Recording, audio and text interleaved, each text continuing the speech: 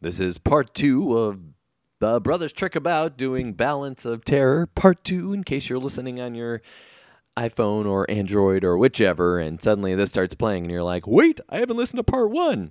So, we're just going to play the intro and get right back into where we were at part 2.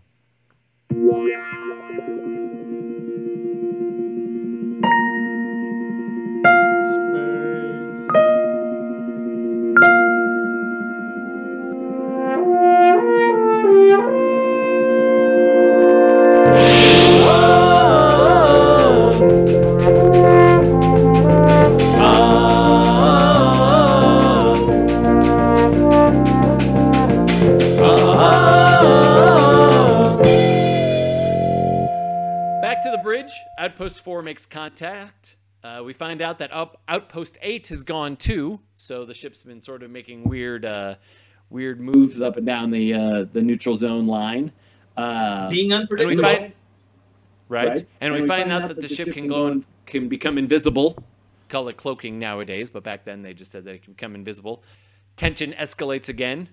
Even buried in the asteroid that's mostly iron, the deflector shield of Outpost 4 is now gone. Mostly rubble, boom, here we are. Fires happening everywhere to really make it look like the place is really in trouble. We see a brief glimpse of the bird of prey as it fires and then disappears again, and now Outpost 4 is gone. Kirk here speculates that maybe the bird of prey can't fire while cloaked. That's why it came too. He's very smart, that Kirk. He understands how these things work. They also speculate about how the invisibility thing works, how the cloak. I'm just going to call it cloaking. That's what it is. how the cloaking works.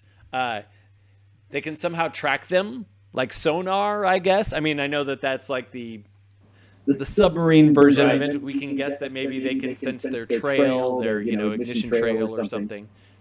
Engine trail, not ignition trail. What am I talking about? Making things up now. And they're hoping that maybe the cloaking device works both ways, right? They're hoping that maybe if they're cloaked and then they can't see the Enterprise, or at least hope that the Enterprise will look like some kind of reflection. There's a feature of, a game that was based on the original series, Star Trek Battles. And one of the key components of that game was your energy management. We were always thinking about, well, if I move this distance, it's going to cost this amount of energy, and then I won't have energy for weapons. So maybe I don't want to go as far, and I want to shoot at a greater distance because I'll have more power for weapons. So this energy management was a key part of Starfleet Battles. And it's these kinds of discussions that made it so important. Again, becomes very important later on in the story. Spock suspects that they're heading back towards Romulus. Here, Styles begins to question Kirk. Kirk basically is like, all right, we're just going to hide back. We're going to lay low and just follow them and see what happens. Styles says, no, we need to get on them. We need to jump on them. We need to... he even leaps to the conclusion. I don't know where this comes from except for paranoia, I guess. But he leaps to the conclusion that perhaps there are Romulans on board the Enterprise. So you have this interesting scene, right? So he says, I think there may be a traitor on board, spies. And interestingly enough, the character that concurs is Sulu. And of course, Sulu himself was the suspected, or the actor, George Takei, was, in his youth, the suspected traitor. He was put in a Japanese internment camp. Right. Because he went through this situation in which, during wartime, there were suspected traitors, and the Japanese were basically moved away from the coast and put into internment. But his character, the Sulu, is the one that concurs that this is a real issue. And now all that ever happens is that they send security out to various decks to presumably, make sure that eyes are on various key components, as opposed to locking people in their rooms or... Right, yes, exactly. As they've done, as we've talked about in previous episodes. So her locks into their communications somehow. She's a genius. And then we see our first footage of Sarek, of the Romulan commander. And they look like Vulcans. Dun, dun, dun. That guy could be Spock's father. Right, I know. That's how close they look. That's a better joke. So we go to commercial. We pick right back up where they left off, right? And Styles can't stop looking at Spock. I mean, it's like they might as well have done like a double take of like Spock, screen, Spock, screen, you know? This is when we get into the little bit of racial profiling that happens here. Styles makes a little comment under his breath like, well, I bet you Mr. Spock can decode that. Kirk says, what? I didn't hear you? He's like, I was just saying that maybe Mr. Spock could decode that. Well, I assume you're complimenting Mr. Spock on his ability to decode. I don't think so, sir. Spock turns right back to him. Leave any bigotry in your quarters. There's no place for it on my bridge. I mean, Kirk. Kirk says that. Kirk spins and says, thing about the quarters. To the Romulan ship, whereas Kirk was hoping most of the crew thinks they are running from a ghost. But our Romulan commander thinks differently. And his orders rule. One of the things I was reading about preparing for this episode was that they were trying to set up an adversary worthy of Kirk, you know, someone who complimented him. They even say, you know, towards the end of the movie, the Romulan commander even says, in another universe, we could have been friends. So it's really fun that they set up, you know, like if they were on, like if we were watching from Romulus, like Star Trek would be about our Romulan commander. You know what I mean? Like that's the way they were setting up. It's really fun. I think, you know, there are suggestions made about alternate tactics, and they don't get explored. But, you know, since Romulans are one of my favorite characters, and in fact, we should include a clip of one of my Romulan ships. It looks not unlike this ship with its ability to fire these gigantic torpedoes. But, you know, it's very reasonable that if I were playing this scenario, you'd have one ship that goes out and attacks these bases, and then other ships that are lurking just behind it, right? So that if, like Style suggests, you were to run at that attacking ship, you'd suddenly realize, oh, wait a minute, there's a bunch of them. And of course, this is what they do the next time we encounter the Romulans. Kirk crosses into the neutral zone, and boom, suddenly there's 3 Romulans surrounding him. He's totally outnumbered, outgunned. And so, for them, they never explain why Kirk doesn't do that. But I have to imagine he's anticipating, well, if I can't see them, I don't know how many there are. If I go running at that, I could suddenly find myself with like ships behind me, surrounded, outnumbered. No. Let's get a lay of the land first, figure out what's going on. We also see some awesome Romulan helmets in this episode. This was another money-saving device. Could you possibly guess why? Those haircuts were expensive? And the ears. It was really the ears that were more expensive. Yeah, I guess so at that time you probably could just ask a bunch of actors, I'm going to give you all bowl cuts. And yes, like, exactly. Okay. Am I getting, what do they call it? Scale? Am I getting scale? Yes. Okay. Right. Cut my hair however you want. So at this point, there's a lower underling. So this is another question I had as far as like the ranking system goes. Oh, crap. What's the word? Starts with a C, C-O-N. Commander? Centurion. No. Centurion. That's the word I'm looking for. So are they all Centurions? Is everyone on the ship, or is that like a rank? You got 2 things going on here, right? One is, as we saw with Romulus and Romoy, there's a Roman theme going on here, right? Right. And of course, the Romans had centurions, but that was because they organized their men into a century, which had 80 men, but theoretically, 100 men. Right. Here, it seems more like the centurion occupies, an advisory role to the commander. You get commanders and sub-commanders. Well, who is this centurion? Later thinking is that he's like a political officer, because this is if this is an analog to, let's say, the Soviet Union, he would be the commissar, who would be the right hand, the advisor, the interferer with the commander. But of course, these guys are friends, so. True. We find out that this other centurion, this other guy, this underling, has sent a message to the praetor, which we assume is the, president or Romulus or whatever. And Sarek's pissed because he thinks that maybe, somebody could pick up that thing. Somebody, could pick up that message, as we found they already have. And, maybe they could decode it and, let them know something. And so he demotes that guy like 2 ranks right in front of him. Then we hear about the political machinations, like, hey, I don't know if you want to be messing with this guy. He's got a lot of friends in high places. You may want to take it easy, blah, blah, blah. Which, again, it's funny because that was my next note, is that sets up that Roman, feels very almost Julius Caesar in a bit, of all the like machinations going on behind of, who's doing this and why you should not talk to somebody or treat somebody a certain way. I think this is also true. These guys would be thinking of Nazi Germany, and after the war you get lots of these things about the intrigues and so forth, and there was this idea of Kremlin watching, in which you try to figure out, well, who showed up at an event, who was in a parade, who stood next to whom, because these were all thought to be clues as to who was in power and who was out of power, who was about to get airbrushed out of the photo. And so there's a certain amount of that these repressive regimes are just full of political intrigue. This is also too where we start to see a little bit of the what's behind the commanders' ideas of what war is and what war should be. How many comrades did we lose in the last war? When we bring back this deficiency of the Earthmen, when we find out that they are not as well armed as we thought that they might be, this is going to lead the Praetor to war. He's even asking the question, why do we have to do that?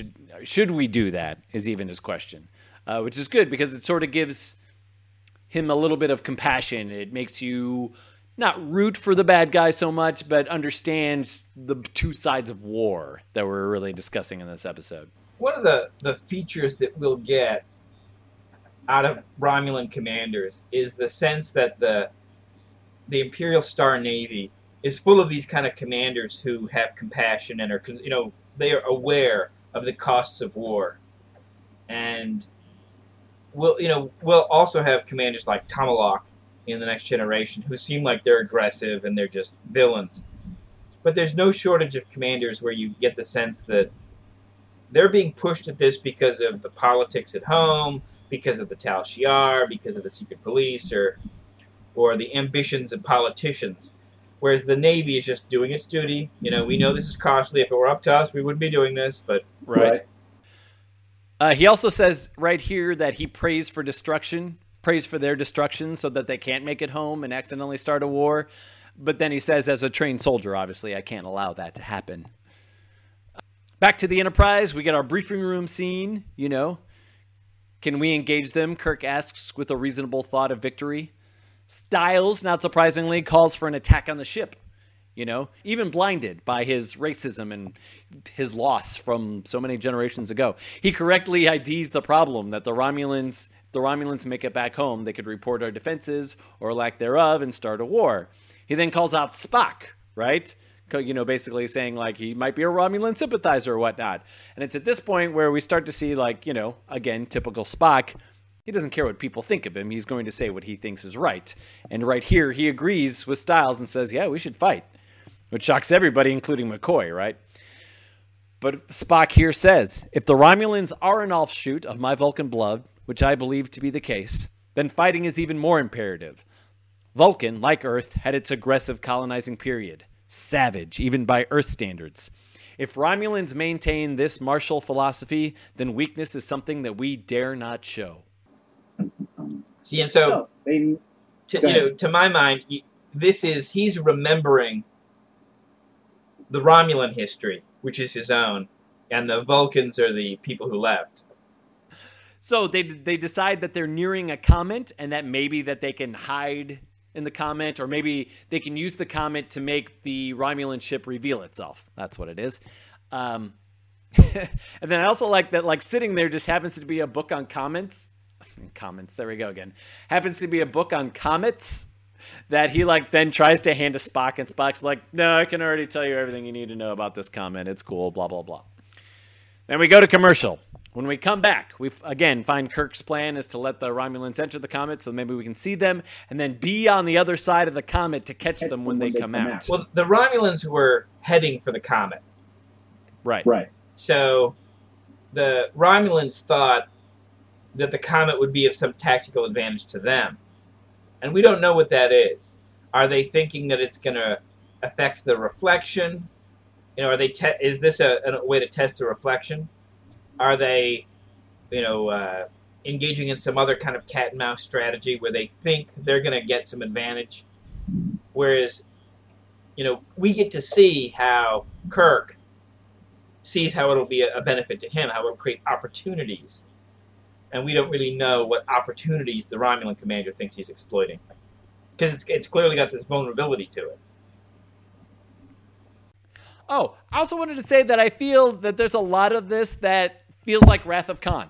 You know what I mean? Again, building an adversary worthy of Kirk, worthy of fighting, plus the fight in and around a celestial body, I mean, like at some point the colors even look the same on the screen, But I know that we'll probably get there and there'll be a lot of information about it once we do. But I did wonder if Wrath of Khan might have been inspired by this episode. Yeah, that this battle scene had the kind of feel and flavor they were looking for. Yeah. So back to the Romulan ship.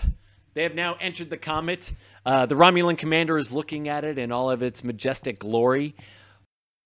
When a Centurion announces that the shadow has disappeared, the commander then realizes his mistake and sets for evasive maneuvers. Well, they're not evasive. He calls them escape maneuvers, which I think is great. Lots of these words are like alternate words. And when I ran a Romulan-themed campaign, I went through looking for these alternate words like escape maneuvers instead of, and then there was the Bond movie. It was one of the Pierce Brosnan where I can't remember his villain. He's the guy who also sold cars. Last name is Pierce. I can't remember. He was the media magnate guy, and so off the Chinese coast they were going to capture a British destroyer or frigate, and what they said was Jonathan Pryce. Jonathan Pryce. There you go. Just the way the British ship responded and had their own different words for what we were used to. Calling out brace, brace, brace, and these kinds of alternate words. And I was writing these all down as ways to create this sense that everything is familiar. They have all the same problems to solve, but they've come up with different words to solve these problems. I like how they do that, where the Romulans aren't just using the exact same words as the Federation. So back on the Enterprise, Kirk loses the ship, and then he realizes... Golly, me and my talking tonight. And he realizes that the maneuver that he must have made the maneuvers, and he won't underestimate him again, he says. So Kirk starts to just fire blindly into space, hoping that he'll flush them out. Causes some damage to the Romulan ship, and even knocks out old... I can't remember his name now. Decius, yes. Even knocks out that poor guy. Gets a big thing falls on him as he pushes the Romulan commander out of the way. Sacrifices himself for his old friend. Right. Because these are decent people. The Romulans divert all their powers to weapons, and the bird of prey uncloaks and fires its weapon at the Enterprise. So they attempt that they're going to warp away, but their weapons aren't working. It's fun because they're warping away, trying to outrun this torpedo thing, blob thing-ish that it is. He sets up a log buoy, which he then, jettisons and, basically is like, okay, let them know what happened in case we don't make our way through this. But luckily then, though, the weapon begins to disintegrate. The torpedo begins to disintegrate as they get further and further here.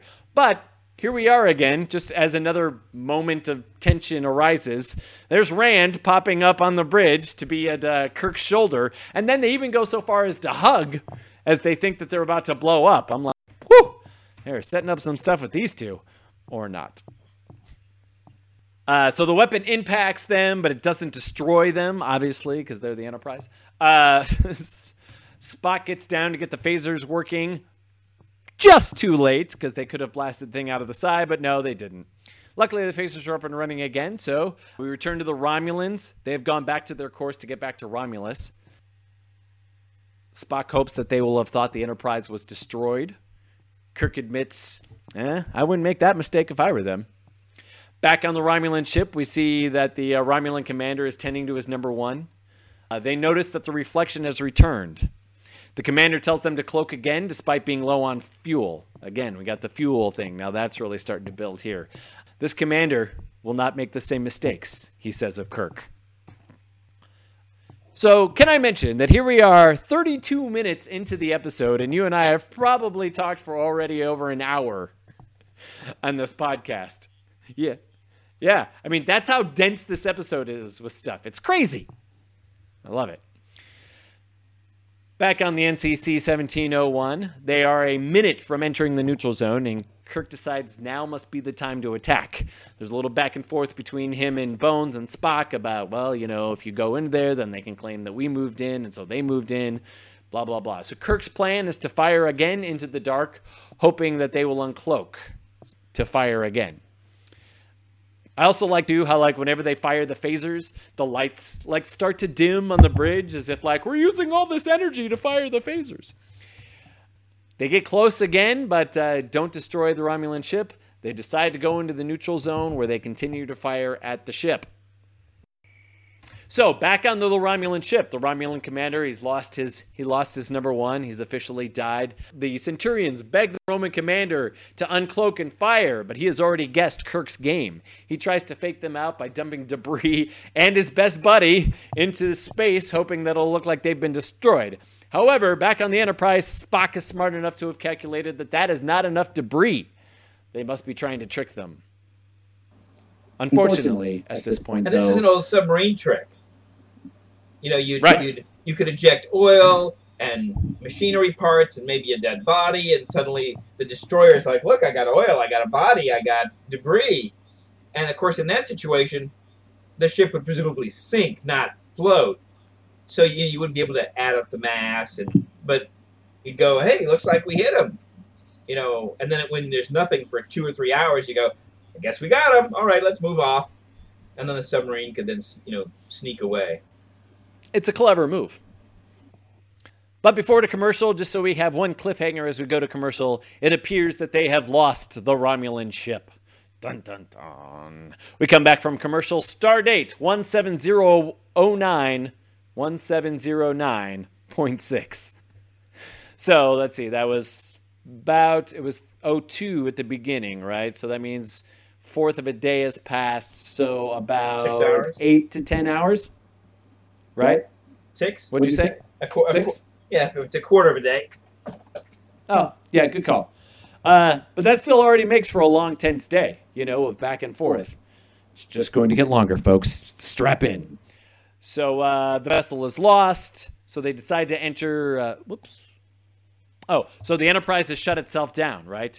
Both sides, we find, have done this. They've turned off all of their energy. They've turned off their lights. I have a question because everyone in this, on both sides again, are talking in hushed tones. They're saying we have to stay really quiet. Is anybody actually going to hear somebody talking in space? I mean, apparently, from everything I've heard, they can't hear you scream in space, so... Yeah, I think the talking quietly is one of these dramatic effects. I think, trying to shut down systems so that you're not radiating, things in the electromagnetic spectrum makes some sense. The talking, I think, is a little over the top. Yeah, but it explains to us how it's working. That everyone's laying low and being quiet, rather than showing us, a ship's energy indicator that looks like, oh, look, certain systems seem to have been turned off. Here we get a captain's log supplemental. Another 9 hours have passed, motionless. We catch Kirk in his quarters trying to get some rest. Rand enters, offering some food or coffee. He tells her, go ahead and send the coffee up to the bridge. I'll be right up. But that's when Bone enters. That's when Bones enters. I know, I've fallen apart here. It's a long episode. Okay, that's when Bones enters. And he says, Kirk wishes that he was on a ship, right now. But it sounds like a recreational ship, right? Oh, I love this line. This is some fantastic dialogue. I wish I was on a long sea voyage. No frantic dancing, or no, not too much deck tennis. No playing tennis. Or not too much deck tennis, no frantic dancing. Yes. Like, what is that? What's frantic dancing? I don't know, but we don't live in the 23rd century. We missed the frantic dancing craze. Disco could be back. Who knows? Slam dancing. So then we get into this really interesting scene where, Kirk Solemn again says, why me? So we get, he basically talks about being worried that he's going to make the wrong decision. Everybody's looking to him. What do I do? What if I'm wrong? And then Bones basically goes on to say, like, hey, there's so many possible planets out there, so many possible types of life. And for some reason, that's me saying that, for some reason, all of them say, don't destroy the one named Kirk. No, that's what McCoy says. What Bones is trying to say here. In this universe, there is, this chance of this many Earth-like planets. And in all of that, this many galaxies just like our own. And in all of that, just one of each of us. Don't destroy the one called Kirk. It's beautiful. So here, Spock makes the most dumb move ever. Big blunder here. So he's under the console trying to fix the phasers again or something else. Something broke, and so he's trying to fix it. And so he reaches up to try and pull himself up or something, and he accidentally hits a switch. Dun, dun, dun. Both ships turn on their stuff. They get ready for battle. Kirk fires again. On the Romulan ship, we see that the commander has called Kirk a sorcerer. They are almost out of fuel. More debris. But this time, he adds a nuclear weapon. Spock sees it. Kirk realizes what it is at the last minute and fires. The bomb explodes. Back on the Romulan ship, we see that the Romulan commander tells them to head home. But the Centurion turns to him and says, but they are at our mercy. Well, so it is your duty. That tactic there was really clever. So you've used this tactic before, and now you can expect the opponent has, they'll disregard it. They'll be like, haha, we won't fall for this twice. And if they're going to disregard it, you put a booby trap in it. Right. Because if you're going to disregard, haha, booby trap will spring. But Spock recognizes a metal canister is in the debris. So the Romulan Centurion tells them, they are at our mercy. It is your duty to go back and to kill them.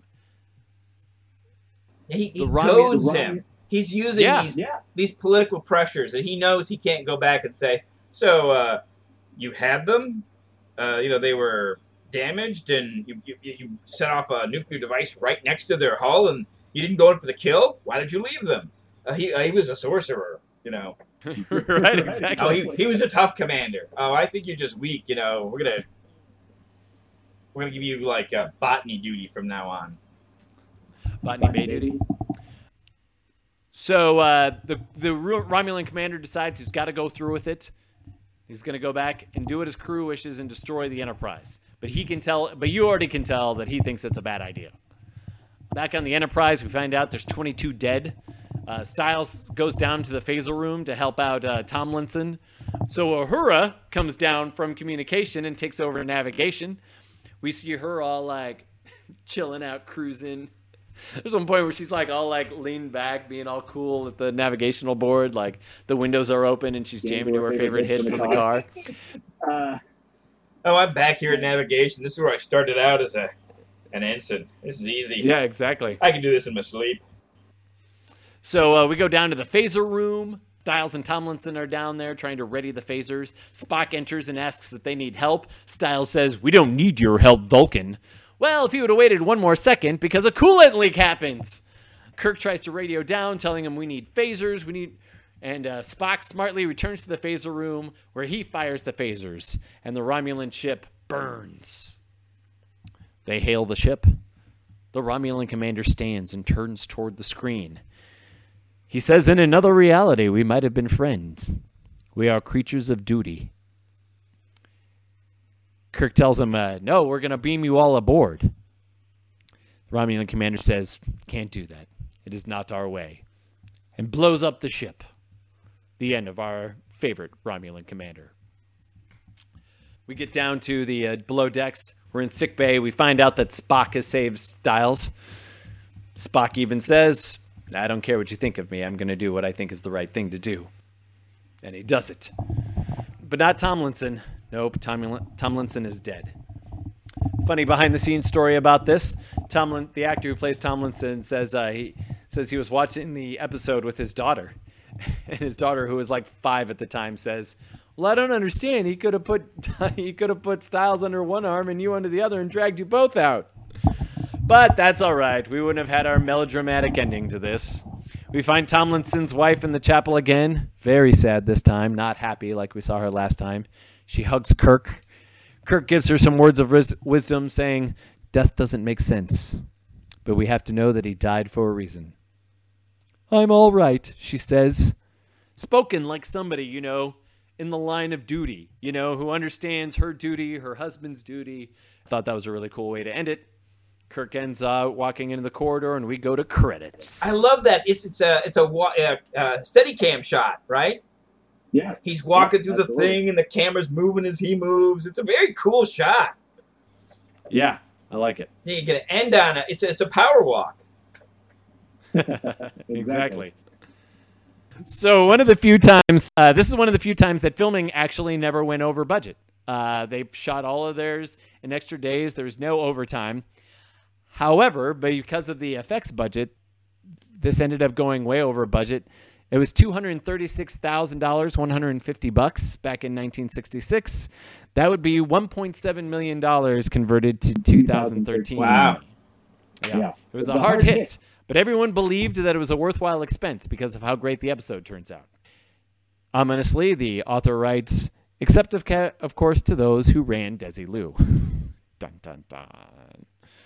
And that was it. One other interesting thing worth pointing out is that this episode, as good as it was, they lost the first half of this hour to the dating game, but won it over My Three Sons. So second in this first half of the time slot. The second half of its time slot, it lost out to Bewitched, which seemed to be a constant nagging problem for them, is that show Bewitched.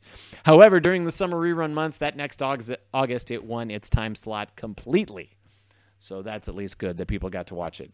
They also, Nielsen at this point predicted that almost 20 million people were watching the show by the time the summer hit. So that's a lot of people, especially back in the 60s. Yeah. Well, that was it. The epic long podcast of Balance of Terror. I think we covered anything. I don't think there's anything we missed. Anything you didn't get to talk about, sir?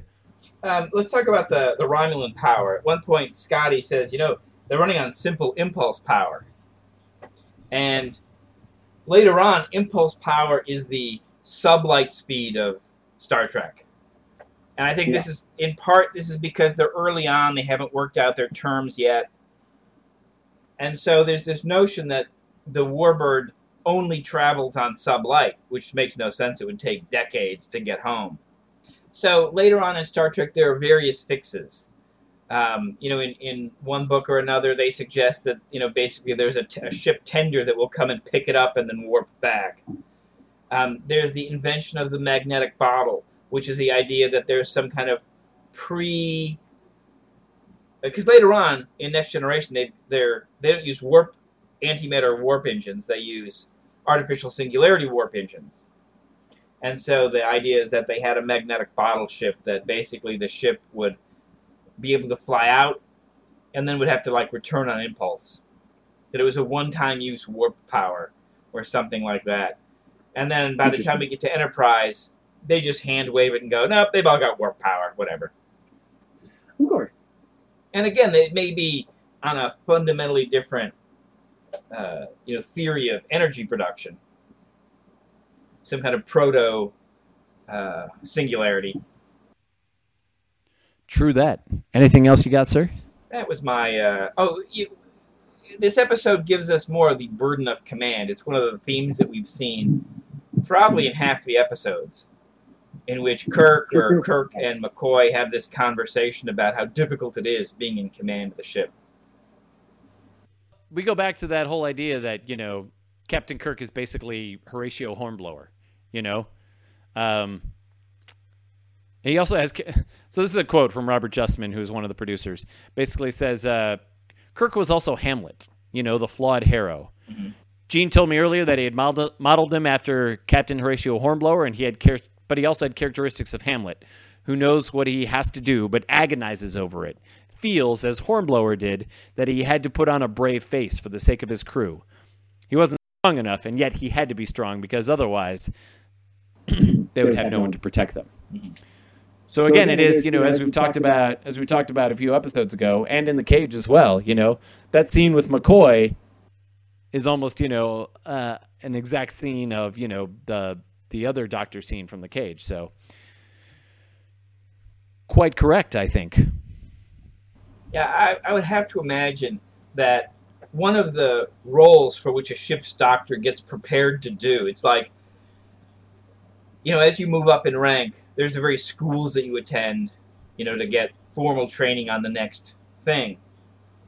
I can totally imagine that before you get promoted from, a doctor on the ship to the ship's doctor, you'd have to go through some kind of, coursework or whatever, write a paper that gets approved, in which you have to deal with monitoring the captain's mental state.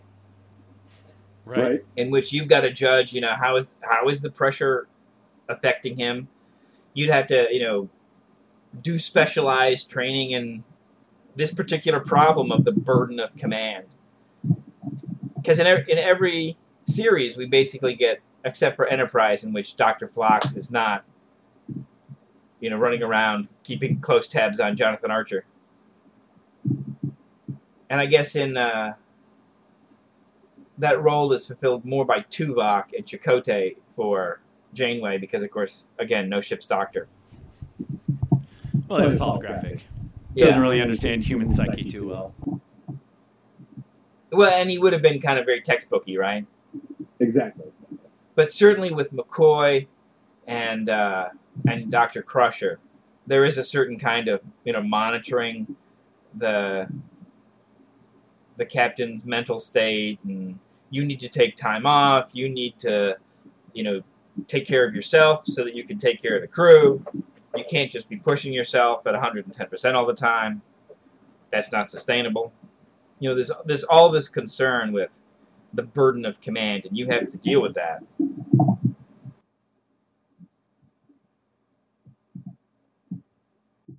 They also get, of course, by Next Generation, you have the ship's counselor, who's doing that for the whole crew, not just for the captain. But even still, the captain's a particular problem, because nobody's got the captain's problems but the captain. True, exactly. Although Picard tends to be able to handle most of those pretty well. Yeah, so he's not dealing nearly as much with that kind of burden of command in the way that Kirk does. And part of it is, I think the ships are more robust. You don't have to worry about total collapse of all the systems. We have a lot more major system failures in the original series. In this episode, we saw the phasers fail at key moments. Yeah. In Mudd's Women, we see that just trying to save a ship, with the tractor beams and extending the shields, he blows out all of his lithium circuits. We don't see that kind of, we push the ship to the max and we basically render her dead in the water in Next Generation. We did go over my time limit. Oh, wow. So, anyway, we don't see Next Generation pushing the ship to the limit and leaving her dead in the water. And, there's another 80 years of where Horatio Hornblower had to be courageous for the crew, because he was going to put them into immediate face-to-face contact with cannons and guys, shooting muskets at them from yards away, close hand-to-hand combat. Kirk's problem was more, we're facing the unknown, we're basically in a fragile tin can far off in space and where anything could go wrong, and where we're frequently, whether it's we're spiraling into the collapsing planet's orbit, or we've blown all our lithium circuits, or our phasers don't work and we're being shot at. It's much more harrowing in the original series. So Picard may not. I think Picard feels more like he's got the burden of command in terms of the war and peace questions, the diplomatic. Is my failure to achieve a peace with the Silicoid race that he has to perfect his dialogue with. Right. If we don't establish this peace correctly, it'll mean more conflict for the Federation, more lives lost. He seems to be much more concerned with those kinds of problems than my crew's afraid because we're out here by ourselves. So more of the diplomatic side, a little more of the captain of a luxury cruise, kind of. Not really a luxury cruise. I shouldn't say that. Well, he's would have more that you can imagine that the Secretary of State, right? So previously we had John Kerry, before that Hillary Clinton. Now we've got Tillerson. These guys have to feel when they make a mission to North Korea, and North Korea is rattling the saber and shooting missiles to show how far they can shoot them, or going to Russia or China, and they feel if I screw this up, the consequences really could be bad.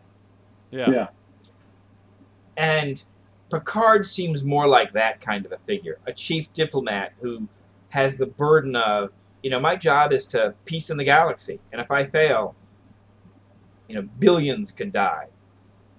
This, I think, is especially true, later on in the series where you have those tense negotiations with the Cardassians. There are 4 lights. He does not seem to be concerned about we're all alone off here in the depths of space, and there'll be no one to rescue us if something goes wrong and something imminently is about to fail.